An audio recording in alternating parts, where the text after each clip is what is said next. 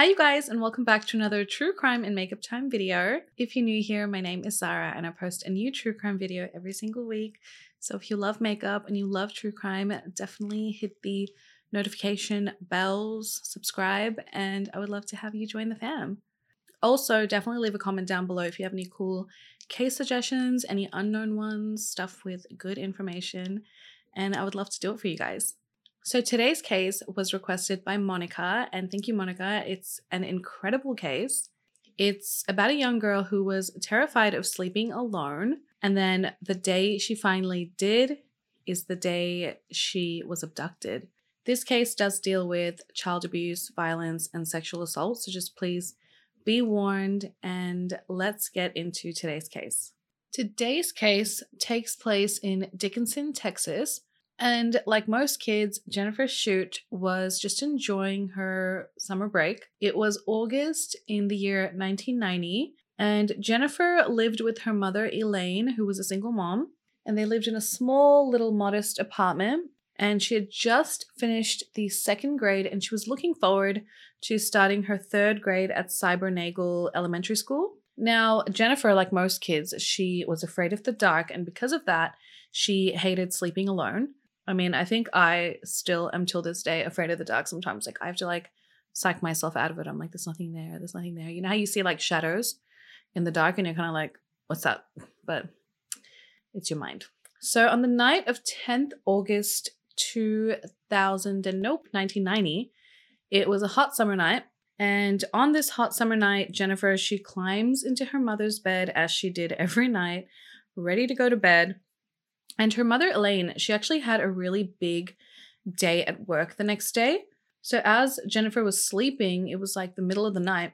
Jennifer's mother, Elaine, she wakes her up and she says, Jennifer, can you sleep in your own room tonight? I mean, at this point, Jennifer never slept in her own bed alone for an entire night. So she was, obviously afraid. She was little. I mean, Jennifer was young. She was only 8 at this time, so understandable why she was afraid. But she says to her mom, okay, mom, because I love you, I'm going to go sleep in my own bed tonight. So Jennifer goes to her own room. She pulls out her piggy bank.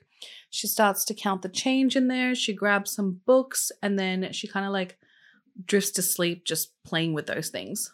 But what happened to Jennifer next is just so wild. So soon after Jennifer falls asleep, she feels like movement. So she wakes up and she realizes she's in the arms of this complete stranger. It was a man, and she had no idea who this man was. She had never seen him before.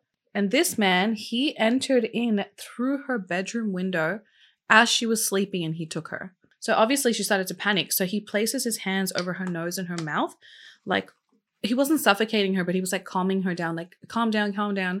And then he was telling her, oh, I'm a police officer. I'm taking you back to your mom. He says he was undercover, and then he places 8-year-old Jennifer in his car, and then they start driving around town. So as they're driving through town, they pass her own grandparents' house, and then they end up in the parking lot of her school, her elementary school. The school was only 2 miles away from where her apartment complex was. So he goes and he parks, in this elementary school of hers. And I don't know if he knew this was her actual school. Maybe he thought she's in familiar territory and she'll feel more comfortable, but he ends up going to her school and parking in the school parking lot. So in the parking lot, while they're in the car, he offers her candy and she refuses to take it from him.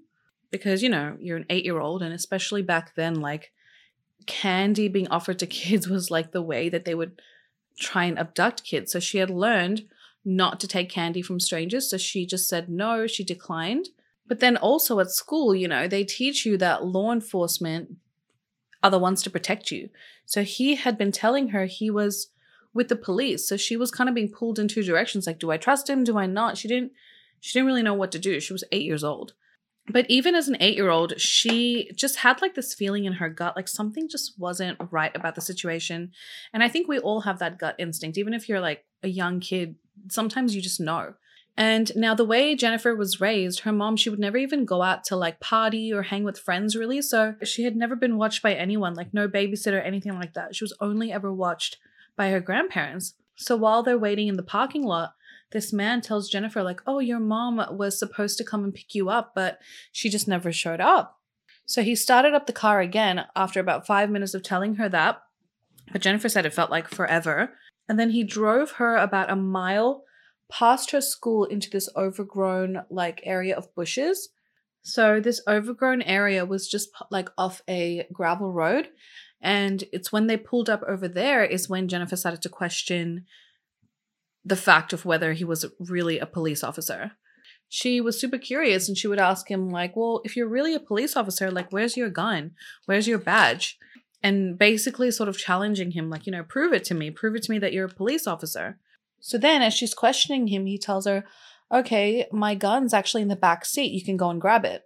And then Jennifer just knew something was wrong. She, at this point was like, okay, I think I'm kidnapped. And I mean, like you guys, I have so many stories of when I was a kid, like wild stories. And I fully, like some people are saying, how would she have known? She was 8 years old. I totally get it. Like, I feel like she at 8 years old would have definitely known, oh my God, I'm kidnapped. And I don't think like the real panic would have set in because you're still young. You don't get it really. But at the same time, you know that something is wrong and you're not in a good situation. So now it gets a bit graphic. So just be warned here. So Jennifer stands up in the front passenger seat of the car to look in the back seat. So she starts looking for the gun. And as soon as she realized like there is no gun, that's when this man, because I'm guessing she was in her pajamas or something, a night dress, he reaches and he just like grabs her underwear and pulls it down. He then laid her down in the front seat of the vehicle and removed her clothes and began licking her all over her body. She then blacks out because either he's choking her or like his like force on her is too much. And he was trying to either choke her or break her neck, one or the other. And during this time is when he sexually assaulted 8-year-old Jennifer. So the next thing that happens is that Jennifer, she wakes up because she feels like this like gravel and like sticks and stuff like poking her. And she wakes up and she realizes she's being dragged through a field by her ankles. And she can feel all these like thorns and leaves and sticks poking her, but she just doesn't say anything. She basically was playing silent, almost dead, like she was dead already. But when she was being dragged, she didn't even realize that at the time she already like passed out once again. Soon after she blacks out, she kind of wakes up again and she realizes that she had been placed in like a fire pile, like a pile full of sticks and stuff. And he leaves her there, and then she heard him get in his car and then drive away. Jennifer was 8 years old, snatched from the safety of her own home, from her bed while she was sleeping, taken by a stranger, brutally attacked, and then just left in a field to die like she was trash. Now, the next morning, her mother, Elaine, obviously she goes to check on Jennifer and wake her up, and can you imagine her panic when she found out that her daughter Jennifer was nowhere to be found? This literally happened the one night her daughter did not sleep in her bed. Like, I can't even imagine the fear of a mother discovering that. Now, I'm guessing Elaine did call the police. I don't really know much information about her mother. It doesn't really say. But in the meanwhile, while all this is happening, Jennifer had been laying in this field for, between 12 to 14 hours because we don't know the exact time she was snatched. So they can only estimate, at this point it had been like 12 to 14 hours from when she was laying in her bed, because this is the next evening now. It's not even the next morning. The next evening, a group of children are playing like tag in that same field. And these kids, stumble upon Jennifer and they find her there and she's alive, but she's barely breathing. They ran to get help and discovered essentially that Jennifer, she had been placed on an ant mound, and these ants had bitten her like all over her entire body. Like, Now, while Jennifer was laying there, she had been unable to move or scream. And soon she sort of gathered the strength to reach up and like feel for her body. And that's when she realized that her entire throat had been slit ear to ear. And honestly, like her not moving or screaming or, she just kind of like laid still, that's probably what saved her life. Jennifer then goes in and out of consciousness, and suddenly she sort of like wakes up to an officer, a real police officer, kneeling down right next to her. And he says to her, it's going to make me emotional. He says to her, "You've been found. You're going to be okay. Just stay with me. Just stay with me." Like he as well was really distraught, really, really hard for him to even make that discovery. So soon she is airlifted to the hospital and she is treated for a lacerated throat and a severed trachea. And, the doctors managed to save her life, but they were worried that the damage from the severed throat was going to make it impossible for her to ever speak again. So now at the hospital, Jennifer can't speak, but she does everything she can as an 8-year-old, guys. Like, keep that in mind. She's freaking 8, to help identify the man that did this to her. Jennifer, in the hospital, helped create the sketch of the man that took her. And I'll put this up on the screen somewhere here. She just never gave up. And just days from when she was attacked, she already began like writing down everything she could remember about it. So she writes down everything about that night. She says she was asleep in her bedroom. This man, came in through her bedroom window, grabbed her, took her to his car and tells her he's an undercover cop. Don't be scared. But she states that, he didn't have any gun. He didn't have any badge on him. He had nothing to prove that he was actually a police officer. Basically, she gave the police like all these details of the abduction, including the brand of cigarettes that he smoked that she found in his car. And she also had one thing that she remembered, and that was his name. He even told her his name. His name was Dennis. And she says that she remembers him being super greasy, and he may have had like a scar or something on his face. And there were a bunch of beer cans, like empty beer cans in his car. Just every little detail that she could remember, everything that she thought was going to help find him. So after 2 weeks of being in the hospital, Jennifer was discharged by the doctors to just recover at home. And after those 2 weeks, Jennifer got her voice back. Like amazing, amazing little girl.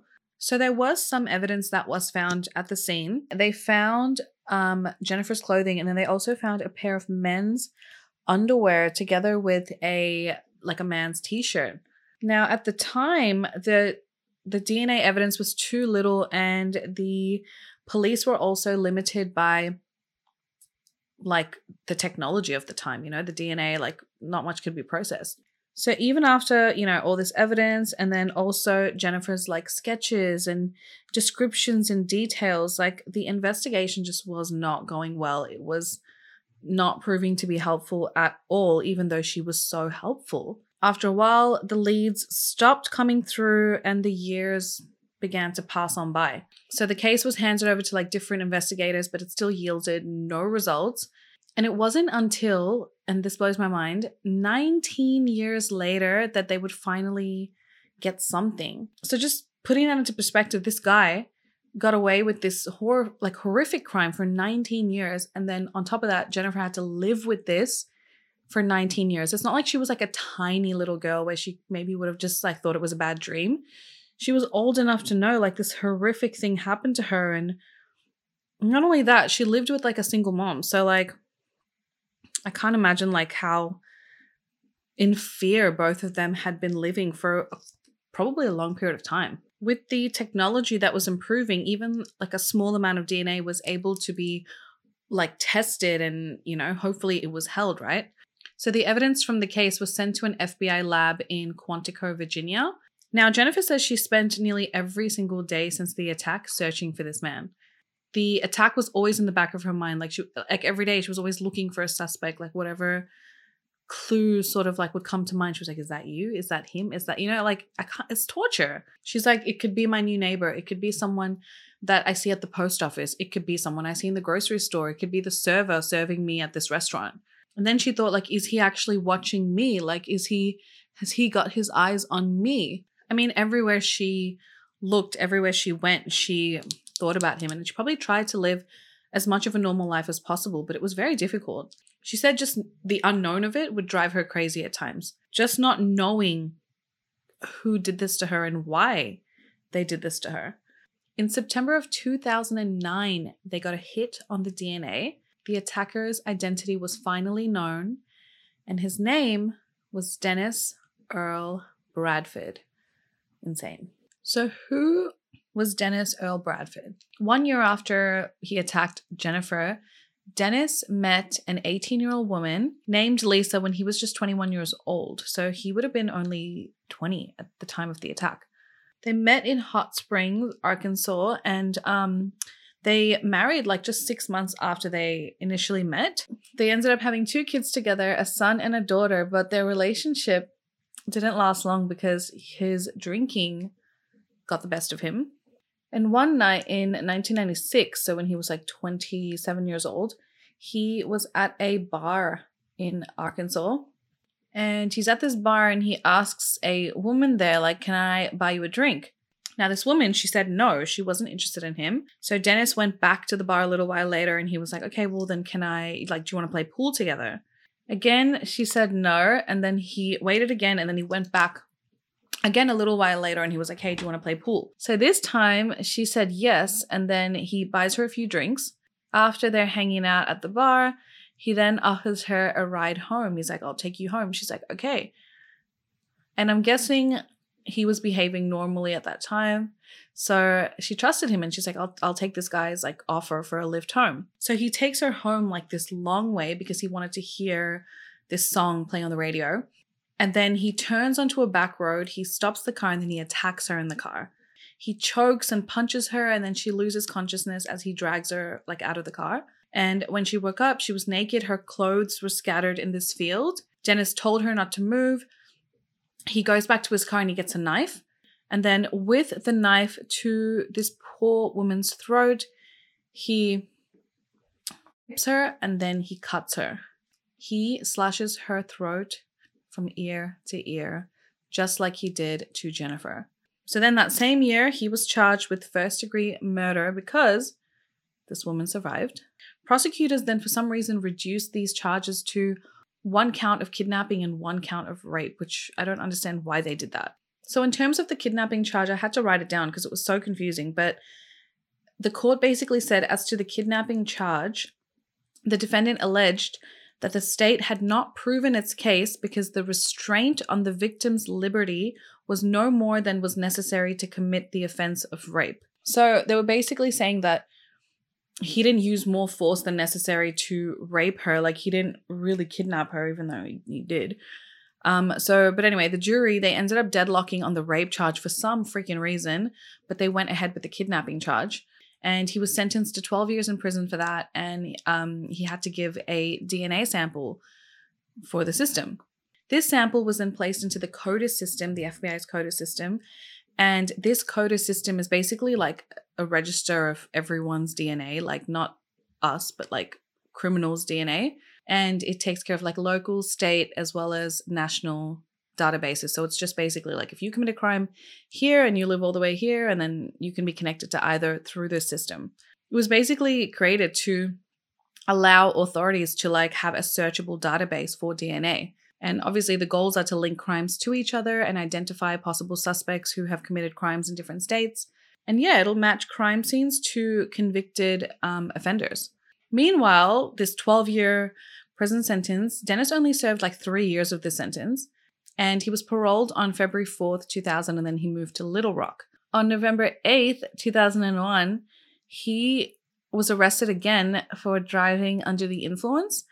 And then in 2004, he married a woman named Elizabeth Weber, and they settled in Little Rock. But Elizabeth, she already had 3 grown children. And then Dennis's parole then expired in April 2008. Then on 10 September 2009, Dennis and a 19-year-old woman were found in his car. And this was an area that was known for prostitution. And Dennis tells the police when he gets caught that he picked up this woman at the gas station and offered her $20 for sex, well, oral sex. And then he was picked up and arrested for soliciting a prostitute. Now, that same year, in September 2009, a new detective was placed onto the Jennifer Schuett case. His name was Tim Cromie, and he had expertise, like very good experience in child abuse cases. And as he was looking through the evidence and everything like that, he was like, wait a second, there's so much evidence collected in this case. Like back then it couldn't be tested, but we have so much right now. It's been 19 years. Specifically, he was talking about like the clothing that was found and the men's clothing, the men's underwear, and there had to be DNA on it.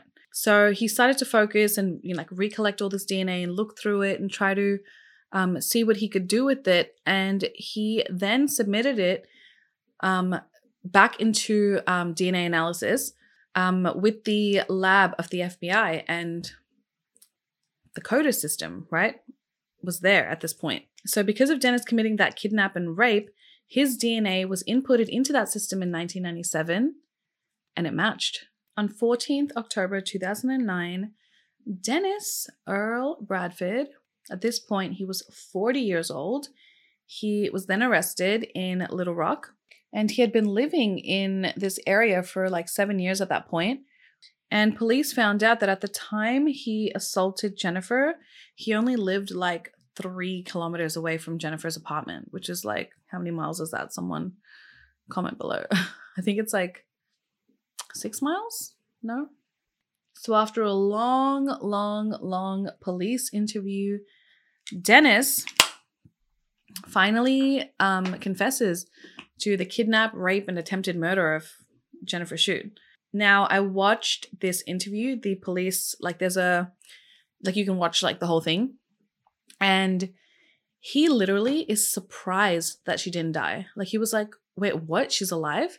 And you see him like he's emotional, really. I don't know if it's fake, but he's like emotional. His voice is cracking and he's like, there's not a day that goes by where I don't think about that poor baby. If she was a poor baby, why did you do that to her? He then tells police, I pulled a little girl from her bedroom window. She was freaking out. She was crying. She was asking for her mother. I was telling her everything's going to be okay. I took this little girl out. I drove her around. I took her into the field. I raped her and then I cut her throat. He said she was innocent. I was sick, a deranged little punk. And I'm just like, how do you even live with yourself? If that's what you think about yourself, like, how do you live with yourself? He was 20. 20. So in the interview, he breaks down like, she's alive. She's alive. Like, he's so like, he's acting like it's a miracle and like he had something to do with it being like, I don't know. It almost seems like he's like, oh, I didn't kill her. I can't explain it. Like, it's like he felt like he was the one that kept her alive. Does that make sense? And as he's crying, the detective's like, oh, I can see that this affects you a lot. And he says, Dennis responds, I prayed for her every day because I'm a firm believer in Christ. If you're a firm believer, why did you do that? Like, these people, like, I don't understand the logic. Don't understand it. To a little 8-year-old girl that there was no way she could even fight you. There was no way she was going to win in that situation. So after that day, police and Jennifer, then they begin to prepare for trial. Like, can you imagine how she felt after 19 years? It's proof, like it's DNA proof that this guy was the one that did it to you. And the crazy thing is he's not even that old. So I feel like that would have made it even more like, because he's got so much life to live. And he's lived his like youth well after doing that. So he was going to be charged with attempted capital murder in her case. And they had to wait for trial, which the police told Jennifer was going to take about a year or so. So the trial would have taken place close to the 20-year anniversary of her attack. And due to Dennis's behavior and the fact that he was crying and, acting really upset about it, he was placed on suicide watch while he was held in prison. They knew when he was arrested that he had tried to commit suicide apparently after the murder or what he believed to be the murder of Jennifer Schuett in 1990. And the first thing Jennifer said to the police were like, do not let him kill himself. Do not let him do that. Like, watch him. And she really wanted to see it through. She would not face him until the trial, and she wanted to face him. She wanted to see him pay for what he did to her face to face. So after his arrest for attempted murder and rape on Jennifer in 2009, Dennis took one more thing away from Jennifer. He committed suicide. He killed himself while he was held in the county jail. He hung himself with a noose he made out from his bed cover in May 2010. So he only lasted 9 months. And it's so infuriating. Like, I can't even imagine how Jennifer felt, because she had this victim impact statement that she had written that she wanted to read to him, like to him in his trial, but she never obviously got to. So what she did is she took it to his grave and she read it to him at his grave. And I want to read it to you guys. She wrote, "You chose the wrong little 45-pound, 8-year-old girl to try and murder. Because for 19 years, I've thought about you every single day and helped search for you. And every year that passes has given me more strength and drive for when I finally would be face to face with you as I am today." And like, it's bullshit. I mean, it's good that she got to read it at his grave, but it's just bullshit that he, slithery snake, snuck away from it. Jennifer further states that she wanted to show him he didn't win and that I'm a strong survivor and I want to show him how strong I am, and to show victims that no matter what obstacles you come across or how long you have to wait for justice, that as long as you're strong and determined, you can get the justice you want. I mean, yeah, I fully agree with her. It takes so much strength to not just be a victim your entire life, to fight for it, to fight for yourself, to fight for others and keep going on and keep living your life, even though it would have been difficult for her. I don't think we'll ever understand unless we've been through something like that. She's been using her story again to help others, like a lot of other survivors that we know. She travels the country even, talks about her experience and, shares with others how to move on. Now, obviously, this attack wasn't just like, she didn't just recover and everything was perfect. In 2007, when she was 25 years old, she was diagnosed with a condition called hydrosalpinx, which is basically a condition where your fallopian tubes are blocked and filled with fluid. And obviously, that affects your fertility, right? You need your fallopian tubes to be open. And she was just left confirmed infertile after the attack. And this infection, the fallopian tubes became blocked because she received an infection from her attacker, and then from because the thing is, he didn't cut her down there or something, but I think maybe he passed on an STD or STI to her. And back then, maybe it just was not able to be diagnosed or treated. They probably didn't have the medication for it. So she was left infertile.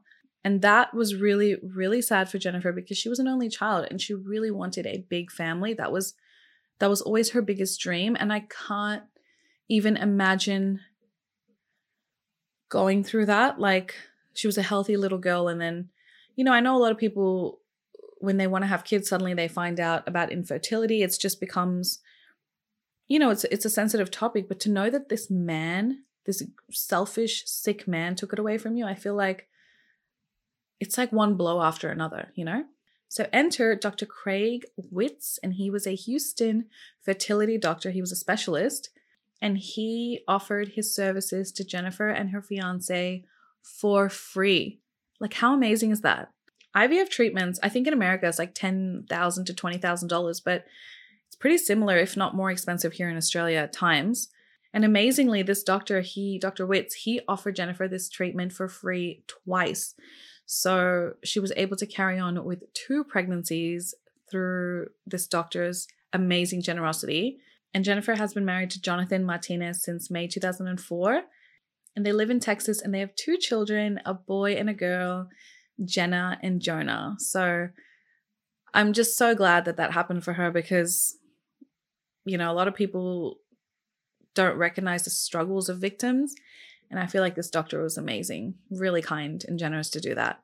Jennifer continues to be an outspoken victims' rights advocate, and said that although she still bears a lot of the scars from that night in 1990, she has also gained incredible strength through her survival. She's realized that she's still here. Despite everything, she's still here. He didn't do it. He couldn't, live with himself, but she's still here. She's the one with the voice now, and she can still tell her story and help inspire so many people around the world. Wow, guys, what a story. And thank you so much, Monica, again, for bringing this to my attention. I'd never heard of it. It's always inspiring to hear these stories of survival, always. Despite the horrific things that people go through, like, I can't even imagine the amazing strength of a human being is something I think I'll always be like wowed by. It's dissatisfying to know that Dennis took the easy way out when he was so close to just finally paying for what he did to Jennifer. And I'm sure not only to her, but all his other victims along the way. I'm sure he's definitely done things to a lot more people, and maybe not at the same severity, but he's definitely done things for sure. He clearly also wasn't very good with the knife. Like, why use that as your weapon? Like, he was an idiot. His poor kids will also have to live forever with a father like him. But I think it's better off. I mean, for sure they know that their father is a coward because he took his own life so that he didn't have to face what he did. But I hope that they don't feel the need that they, sometimes you think like, oh, that's my father. Is that going to be me? I hope they don't feel that kind of way, I also wish I could find out a little bit more about Jennifer's mother, Elaine. I would have liked to hear her thoughts and how she felt what she did during those 14 hours that Jennifer went missing. And they don't really talk about their relationship now. I'm sure they're still close. She was a single mom. I'm sure they have a good relationship, but I just would have liked to know a little bit more about her. Jennifer is such a strong, resilient woman to live for 19 years without knowing who this man was and knowing he was out there still most likely ready to do it again to someone else or even to you. Like, it's scary, She was very, very strong to be able to still fight. So let me know your thoughts on today's case, guys. I hope you found this story very inspiring, as gruesome as some parts were. And let me know your thoughts in the comments down below. And I will see you in the next one, guys. Besitos. Mwah. Bye.